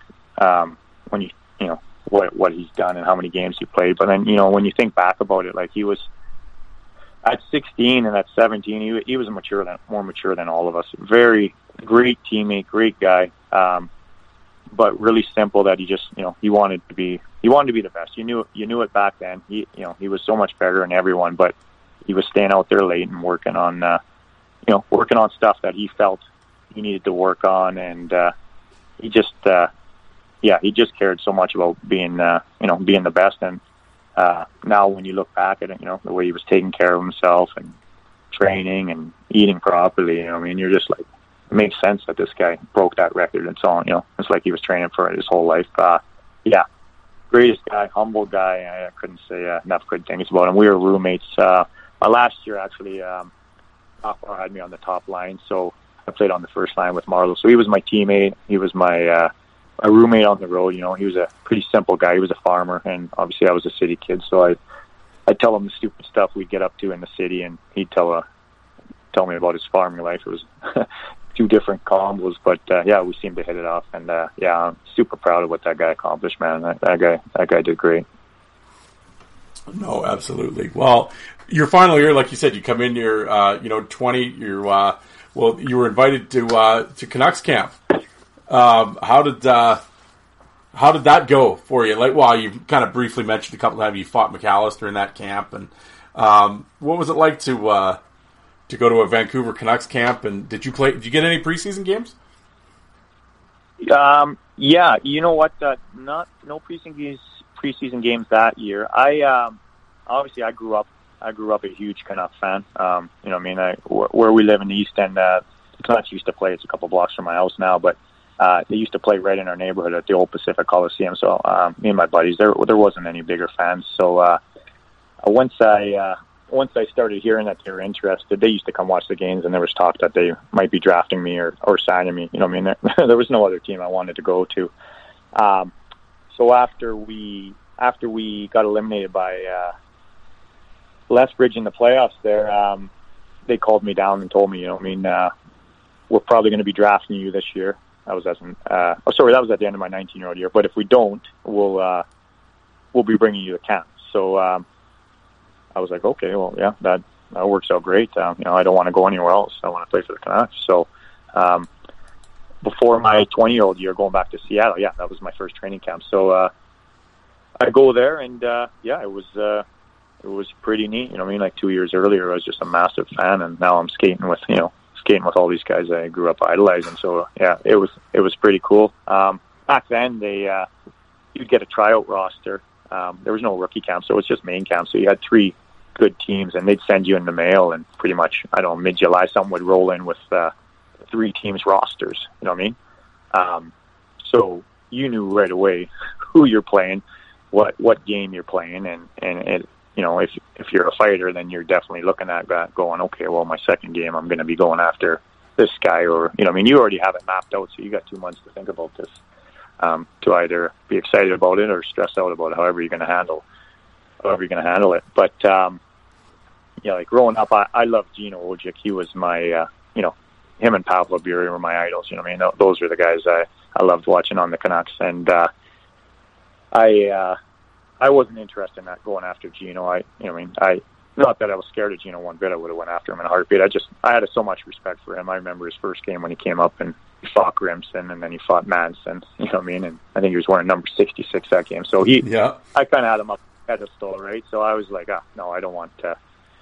Not interested in going after him. And McAllister had already played a year in the AHL, so yeah, that was pretty much first chance I got. I went after him. I knew he had some big fights in the AHL, and McAllister was a super tough guy. You know, he was 6'7", but I really liked the way he fought. He never really tried to hold on. He was for a big guy, he was pretty offensive. You know what I mean? And I'm not sure if they were lefts or rights or both, but So, anyways, I just went after him. We had a great fight, and I think it went down pretty well. I think the brass and everything was pretty happy. I'd had my buddies. It was at Whistler back then, so they'd all drive up and watch the game. So it was pretty cool for them. I think it was pretty cool for all of us. Obviously, it was my first NHL camp, but also for them. Now instead of us watching guys we didn't know, they were able to watch their buddy out there playing hockey against these guys. So yeah, it really cool time. Pretty neat. Yeah, well, and of course at that time you had Gino and Pavel Bure and Brashear and them were around. And how did you spend any time with Pavel? You know what?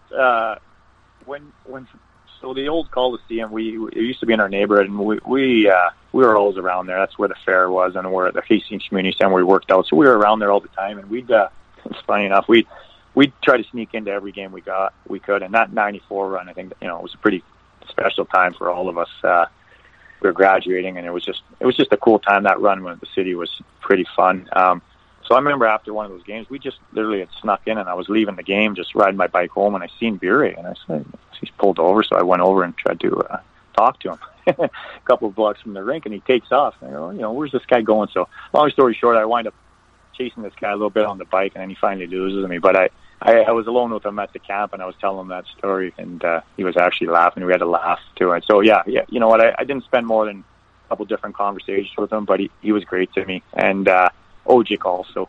Ojik was really he was a good guy to me. We had some mutual friends, some older guys that he was buddies with, and they'd already kind of given him the heads up that I'd be coming up to camp, and he introduced himself, and obviously, like I said, he was my favorite fighter growing up. So it was great. Those guys were all really good to me.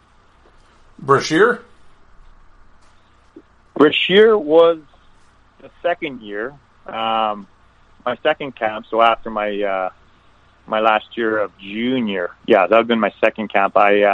He was now, obviously one of the toughest in the NHL, and again, you get that letter that says who you'll be playing against. So I think it's Brashear. First game of camp is against Brashear, and like I said, I don't want to go after Ojik.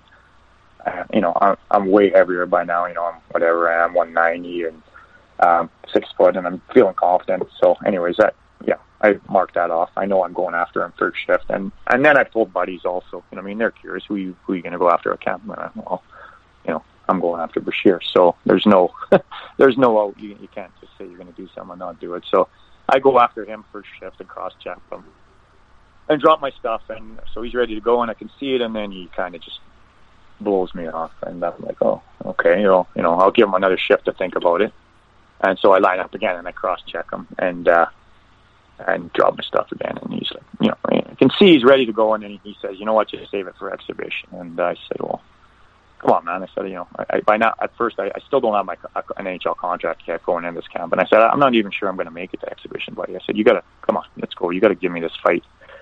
And he says, look, they've all seen you, all the brass has seen you try to fight me. He goes, just save it for exhibition. So anyways, Cabana comes in, we wind up fighting.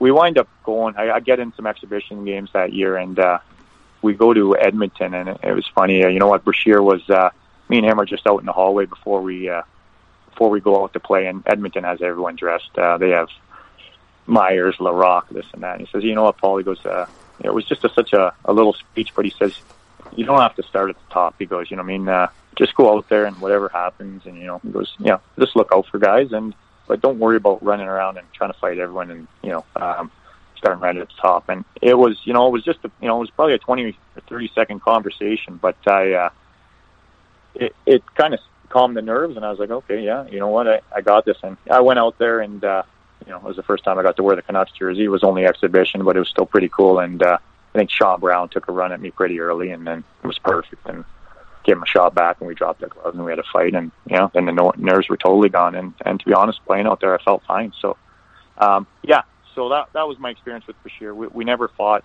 but I thought that was pretty cool. And he was good to me after that too. Well, that's cool. Just before we leave Seattle, I mean, we're in your last year. You're an overager. To open the season, you guys played 3 and 3 nights at home versus Tri-City, Kamloops, and Kelowna, and there's footage out there of all three. And there was something like 20 fights in those 3 games. What was going on? Was this a case of kind of just team building, guys trying to make names? Do you remember that at all? Yeah, I'm not sure. I'm going to guess I was there, but I was also gone for the first couple of weeks of that season. They sent me down to Syracuse because I figured I was going back for my 20-year-old season. I don't know if I know I missed at least a couple of weeks, so I could have been there, but I also could have been in Syracuse. But that was usually the process. You'd start the season, and it was just everybody testing everybody.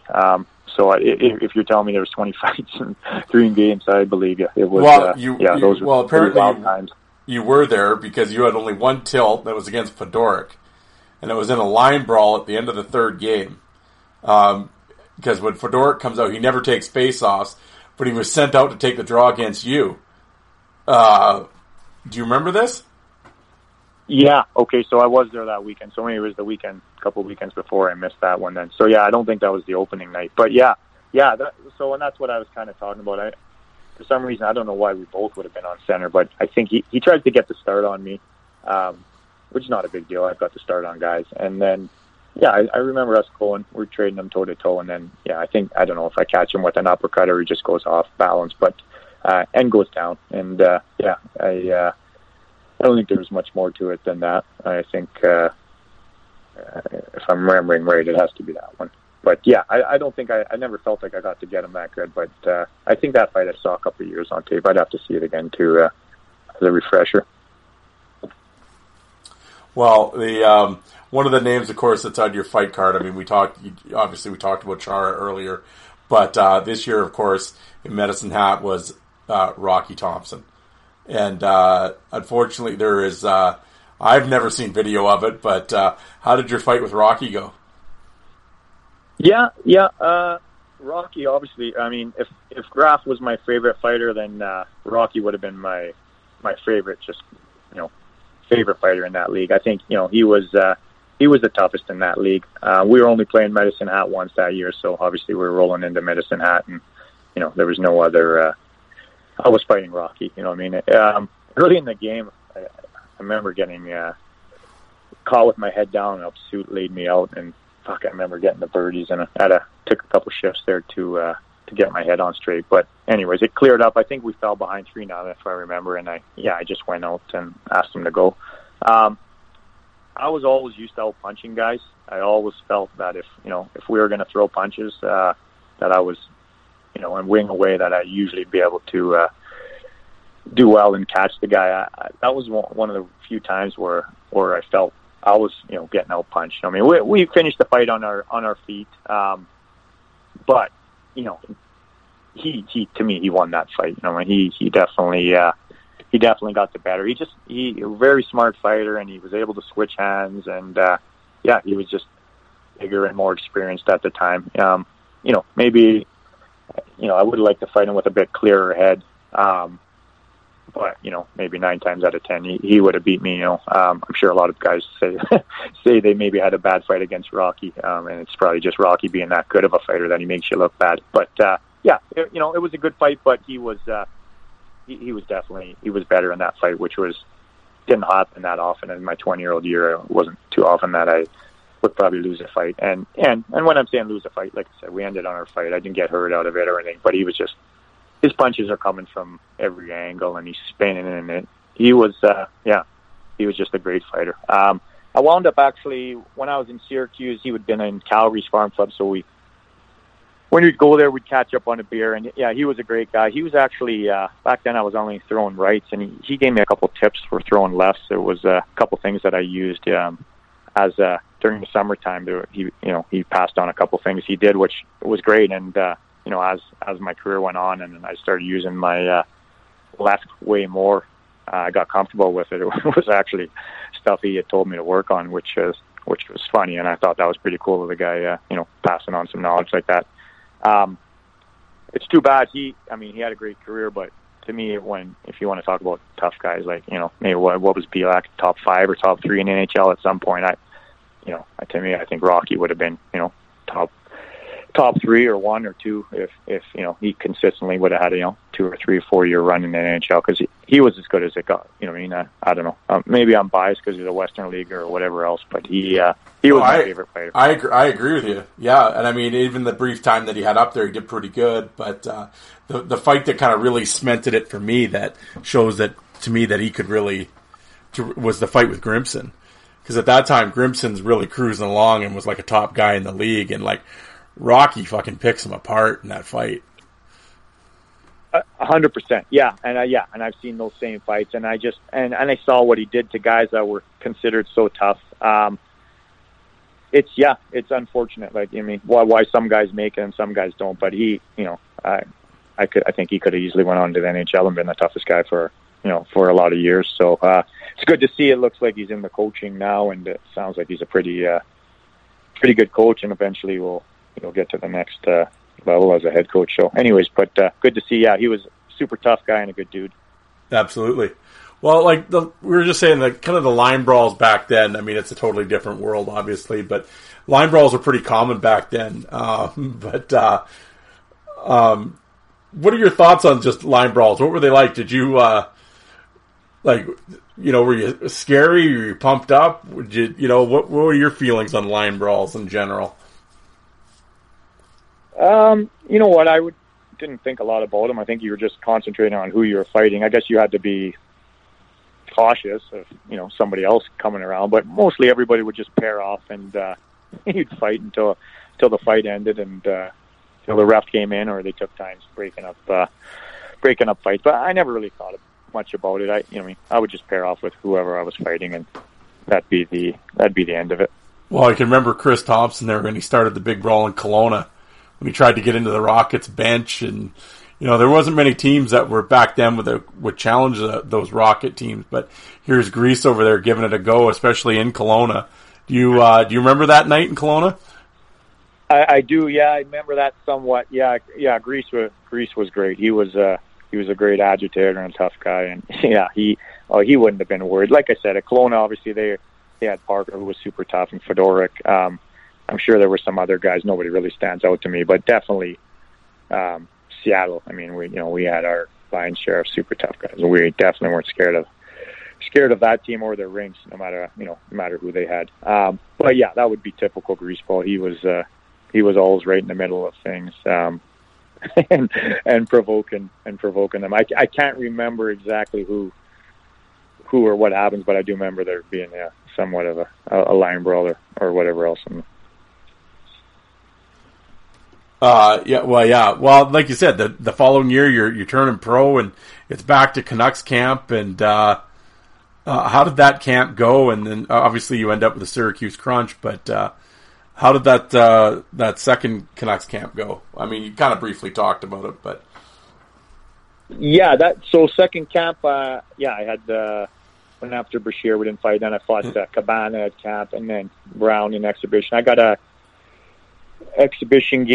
couple exhibition games in there, and then we were in Calgary. We were playing Calgary Flames, and then the phone rang in the hotel, and it was my agent, and he just said it was after that Edmonton game. He goes, "Yeah, the Canucks are going to sign you to a 3-year deal," and it was kind of it was great. It was a pretty nice reward for those 3 years in junior, and a little bit surreal also. I mean, grew up loving the Canucks, and all of a sudden, I'd already been to 2 camps, but now they were officially signing me. It was pretty neat, and I was pretty happy. Came home and went out there, played the Flames, and got home and told everyone, that's it. They're signing me. So, pretty cool time in the life. Well, absolutely, and of course you head down to the American Hockey League. You're at the Syracuse Crunch, and and your coach there is Wolfman Jack McIlhargey. Your first year, how was he as a coach? And did you get along with him? I did. You know what? And just going back to Seattle before we go on to Jack Mack, if you don't mind, I totally forgot to mention Nothbar. We never spoke about Nothbar. Oh yeah, that's right. I was looking at his name the whole time, didn't mention him. Yeah, Don Nothbar. What was it like playing for him? I can't believe I forgot about it. Nothbar, I love Don Nothbar. After, obviously, my parents were my biggest influence in my life, but after them, that was Nothbar. He was fantastic. He was old school, hard-nosed guy. Wouldn't let you take a shift off, wouldn't let you take a practice off. But it was perfect, and that's what me and a lot of us needed in our life at that time. You know what? You'd go play hard for that guy, and he would reward you. You know what I mean? There's a lot. You wanted to play on a better line, or you wanted to be on the power play or the penalty kill. Go show him something. And he was true to his word. He was great. He just he wanted to see that you cared. You know what I mean? And that you gave a fuck, and then he would reward you. And he was my favorite coach to play for. I absolutely loved it, and fantastic guy. It's funny, I find myself using some of his phrases with my kids. You know what I mean? That's how much some of this shit got drilled into my head that we're sitting around the table and saying stuff that guy used to say to me 25 years ago. So I owe a lot to that guy. He was great, and he's a good friend to this day. Excellent. Yeah, no, I can't believe. Yeah, I was sitting there staring at his name. I usually always ask about the coaches, but as we were talking about Don Nachbauer, and of course, as I'm bouncing through questions, it's my fault. I saw a bunch of names and I skipped over them, not on purpose, but one of the names I wanted to ask you about, of course, I know he's a good friend of yours and a teammate in Seattle. Before we get on with our Syracuse, was Tony Mohegan, Big Tony. Yeah, Tony was great. He came to us. I think we were on our Eastern swing my second year. We added him. I think his first game he wound up in a line brawl with Paul Butchkowski. It was probably one of his earlier fights, and he was just throwing these clubs. They weren't the straightest shots, and he was just kind of using them almost sledgehammers or clubs, and we all got a good kick out of that. But yeah, he was a great guy, just a massive guy, and great attitude for fighting. He kept at it, and kept getting tougher and tougher. Lived with him. Sorry, my second year they put us together, so I actually lived with the guy. So we became really close. Great teammate, great guy, and he obviously just kept getting tougher and tougher. I know you mentioned that Chara fight, which obviously it's there for people to see. But him and Chara had fought earlier in the game. They threw a couple at each other, and nothing really happened. And unfortunately, that wasn't enjoyable to see that happen. But Tony, he did a lot of damage on other guys, and he beat up a lot of super tough guys, and it's just unfortunate. I think he had a couple concussion problems, and back then concussions weren't that big a deal. We didn't know a lot about them, and everyone would just play with concussions. Take an Advil and go play. And you almost kind of looked at it as a sign of weakness, right? You weren't really going to let anyone know, or you weren't going to let the trainers know because you're scared of coming out of the lineup, or let the coaches know. It was just something you hid. We all did it. Everyone played with concussions, and you try to maybe get through those couple games without getting in a fight. That's what you would do. That would be your idea of healing a concussion back then, was maybe not fighting for a couple games. But unfortunately, before that fight, because that doesn't do Mohegan justice. He had so many great fights against guys, and then I think he got a concussion in the playoffs earlier. Kind of kept it. I was his roommate. I didn't even know. And when you're fighting guys that big and tough, if you get a concussion, you obviously need to take a week or a month or whatever amount of time it is. And when you come back from a concussion too quick, that's what happens. But so unfortunately that wasn't the best result for him. But yeah, he wound up becoming a great fighter and a good hockey player. He got an NHL contract with Anaheim, and unfortunately in the end concussions caught up with him. But just again, like all those guys like Jeremy Reach and Kuznick and Rick Barry and all those guys, just another great teammate that was great to go battle with. 2 years just going out and battling with those guys, great teammates, and great bunch in Seattle. Yeah, and like you were saying with Tony, that's the unfortunate thing, right? With footage not being around and stuff, everybody sort of sees the fight with Chara and whatever, and you kind of that it is what it is. But like you said, he was a dominant heavyweight fighter in the Western Hockey League. He definitely was.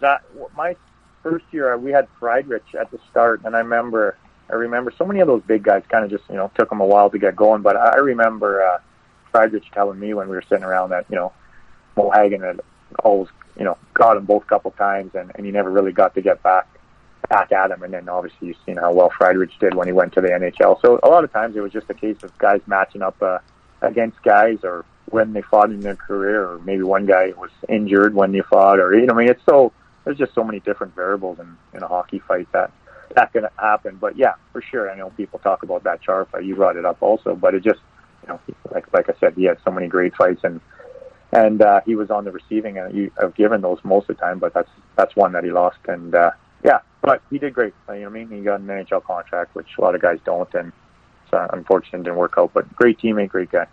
Absolutely.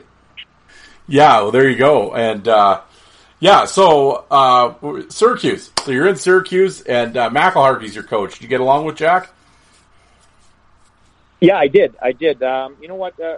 My AHL career just never quite went the way I liked. My first 2 years we were sharing a farm club with Pittsburgh, so we had double the guys, and it just, there was tons of guys fighting for limited spots.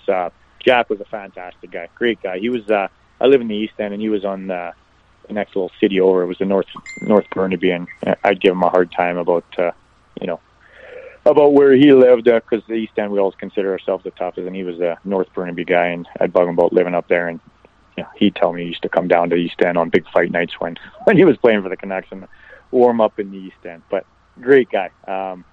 Unfortunately, passed away last year. Rest in peace. But what a fantastic guy. Hockey wise, there was a lot of guys there. So it wasn't a lot he could do. He was. He'd try to get me out there, and I know he appreciated the style I brought, but it wasn't always his calls, I guess. Well, what was so you're in the American League in the East. What was how'd you find the jump from junior to pro? You know what, I felt fine. It was just more a case of getting ice time. Like I was a pretty simple player. Like I could do everything okay, and I could get around and skate it all right. And like in Seattle, I always played on the top line. My last year I was on the first line with Marleau. Other years I was always on the second or third line, and so I was a guy that always played lots. I would try to fight a ton, but, it wasn't like I was coming off the bench just to do strictly that. Once I got to the American League, like you said, you're fighting for ice time. So it was really hard to get ice time, but every time I felt like I was out there, the game almost felt easier. Like you just get the puck and you move it. You're never going to skate through guys. It was just a simple game. You get the puck in and you get it out, and you give the puck to the skilled guys. So I never found that jump hockey wise that big a deal. Obviously, fighting wise, there was a little bit of a transition, because now you're playing against men. You're going from playing against teenagers or fighting teenagers who are the best at what they do, but they're still 19 or 20, and now you're playing against guys that are 25 to 30 that aren't strong as they're ever going to be, right? No, absolutely. All right, guys, I think we'll stop right there. Thank you very much for taking the time to listen to part one, and we will pick it up right here on Sunday, where Paul, we talk in part two in the finale. We talk obviously his pro career starting in Syracuse and then over to the UK, and we cover everything there. And I hope you come back and check it out. In the meantime, thank you very much again for taking the time out to listen to this, and we'll talk to you guys all on Sunday. Thanks, everybody.